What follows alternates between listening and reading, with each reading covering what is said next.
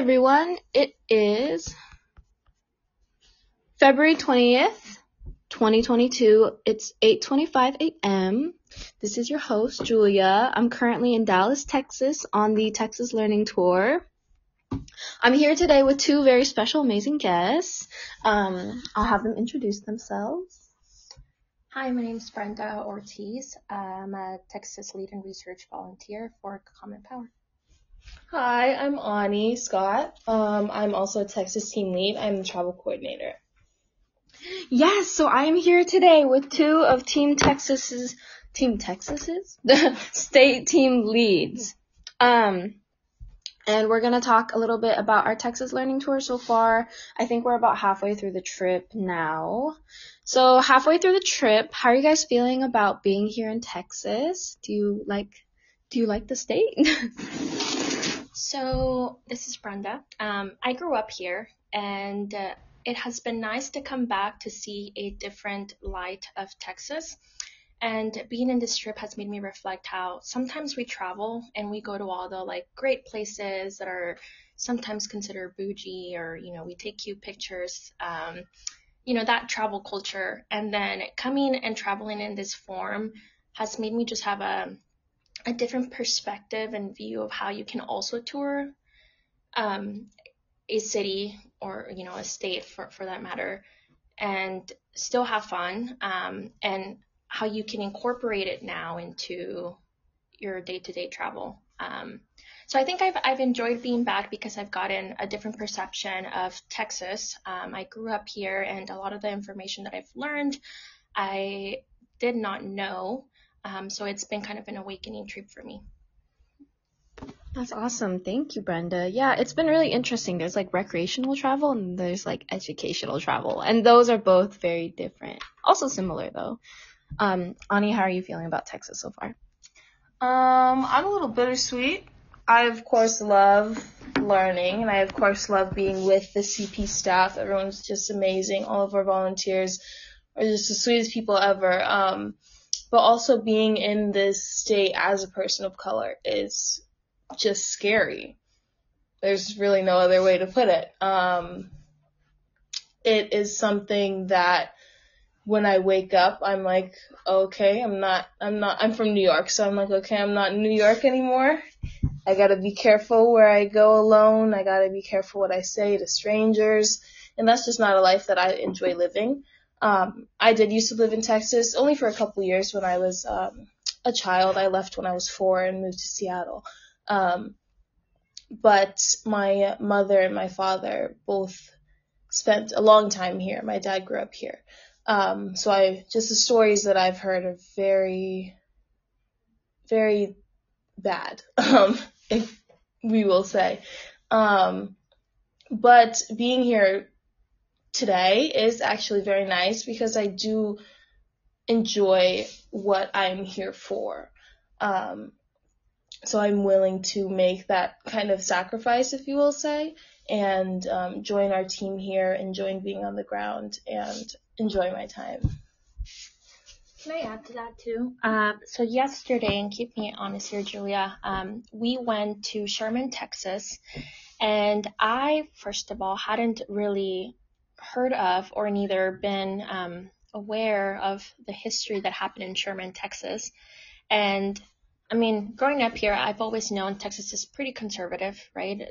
I grew up in Austin, so a lot of people would claim that Austin is the liberal city of Texas, one of them.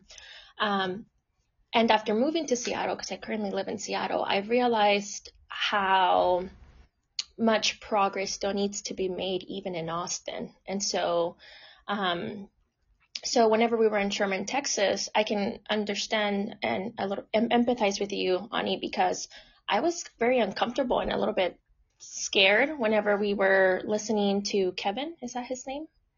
Oh gosh, it was Kurt. I think it was Kurt and Melissa. Yes. Kurt and Melissa. So we were there, just paying attention to what they were teaching us, and in the back, we had a lot of Republicans chanting, not chanting, but just encouraging people to vote because it's early voting here in Texas. And I just found it interesting, the irony of us there, right, coming from out of states and wanting to make progressive movement, and then we have people in the back, very strongly conservative. And then later, we learned a little bit more about what that meant for Texas, and we learned that there's 2 Republicans in Sherman, Texas, that are rerunning for mayor, I believe, or maybe judge, I don't recall, but and so that's why there was a lot of Republican signs, and so it seemed like people were voting for the better Republican, I guess you could say, since there's no Democrat nominee there. But when I was there, I just felt kind of angry, and I felt kind of upset, and I felt this sense of frustration, and I was like, oh, this is why I don't love Texas, but I grew up here, so I do have some special feeling for Texas because this is where my childhood was. But at the same time, when I come into places like that, it's so hard not to get frustrated because just everything that we've learned, and not just that. I have a sister, she might join us tonight, I'm not sure yet, but she's a lot darker than I am, and so she always tells me, I know we're both Mexican, but she's always told me, I want you to understand that you're more white passing, so you do have a little bit of a benefit. And I don't argue with her. I don't say anything because, again, I cannot put myself in her situation. And so she feels like in Austin, she's often stereotyped. And so I had a conversation with her, or not with her yesterday, but with one of our volunteers here, because he was asking me, well, how do I know if I'm an older person asking inappropriate questions? And he asked me to give him an example. And so I told him, well, my sister, she works at a coffee shop in Texas, or in Austin, and she often has people ask her, where are you from? And she'll be like, oh, I'm from Austin. And she's like, no, but where are you really from? And my sister just kind of stays quiet, and she's like, I'm from Austin. And so, I'm just ranting now, but I was touched by what Ani said, so. Yeah, it's really interesting interviewing you two because you guys have this relationship with Texas, right? You lived here for a very long time, and I'm sure Texas in a way holds a special place in your hearts, but it sounds like now you guys have moved to I don't know, much more liberal, much more safe cities for women of color, such as yourselves, New York or Seattle, and then coming back here, that must be, I don't know, kind of heart-wrenching in a way. You're I love this state so much, but it's there's so much more work that needs to be done. It's kind of bittersweet, maybe. Mm-hmm. Yeah. So that's really interesting, and it's so interesting because coming back to Texas, you feel your identity as a woman of color even more stronger. I definitely felt Ani, when you and I go take a lift with AJ to go pick up the food, I'm afraid to say certain things, or I don't know, give off hints that I'm a Democrat, or I believe in these certain values, because I'm I don't know how this driver will react, right? I don't know where they stand. And I feel that even more here than I do in Seattle. Seattle, I'm okay, generally liberal bubble, I can say whatever I want and people don't care. But here I'm oh my God, if I say something, I'm more scared of I don't know, endangering my life or my safety, right? Yeah, because when we would wait for the food, we would have to wait outside sometimes, just yesterday, and people would walk by and they would give me looks. So I just this wave of fear because I don't know what's gonna happen, because these people are so empowered right now by the political climate that they can just do whatever they want, basically. So it's very hard to manage, to deal with that. Right. And I was going to add briefly, so this individual who I was talking to yesterday, he made a comment and said, oh, I hear that Austin's such a great place to live, right? Mm-hmm. And I keep coming back to Austin because I grew up in Austin. And I said, yes, it is. And it's definitely a place where a lot of people are moving. And, it is lovely. So I'm not saying it's not a great city. I would for sure move back to Austin. But I also told him how I have a hard sentiment with Austin because growing up, I went to a school that was mostly white people. And the reason why I went to that school, it's because I used to be a part of a program that encouraged us to get out of our, I don't know if the appropriate way to say it, but schools that were in a lower income area because our chances of maybe going to college would be higher. And so I went to this school, which I won't name just because, I don't know.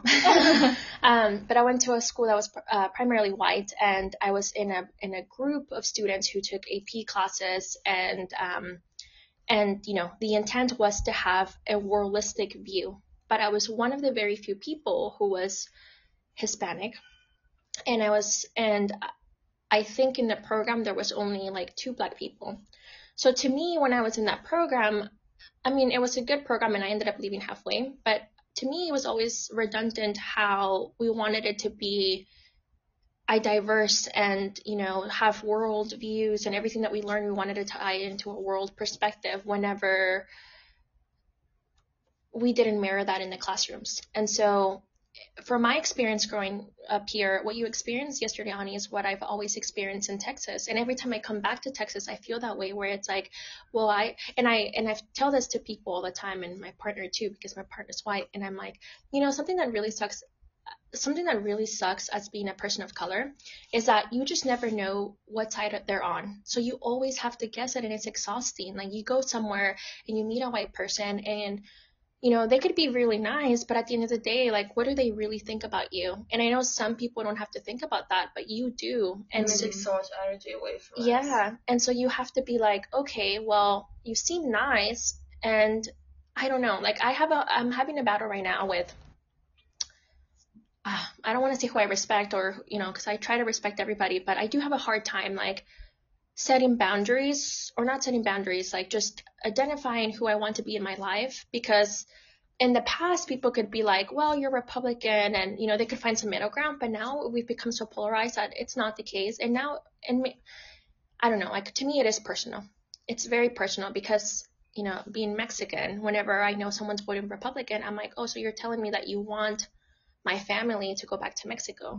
You're telling me that you don't care about those kids who are in detention centers right now, and I can't be with you because of what you stand for. And even if you don't think that you're voting for that, you are.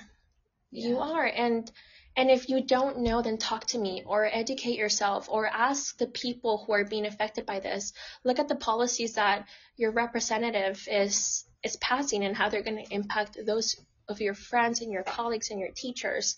I'll leave it there, but I just wanted to say again, I was inspired by what you said, your experiences, because that's exactly how I feel every time I come to Texas. And my mom, which if she joins us tonight, you'll see, like, it's very notable that, we're Mexican. So there's been very numerous times, and even now, like, being in Seattle, I always worry about my mom. I'm like, oh, like, is she going to be welcome? Is she going to be discriminated against? And it happens all the time in Texas.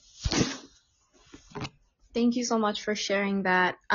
We do have to run and pack and make sure we have time for breakfast. So I'm going to let any last remarks go ahead and say them.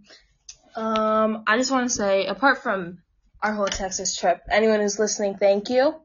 Thank you for doing what you're doing. Thank you for fighting with us, even if you are not a person of color.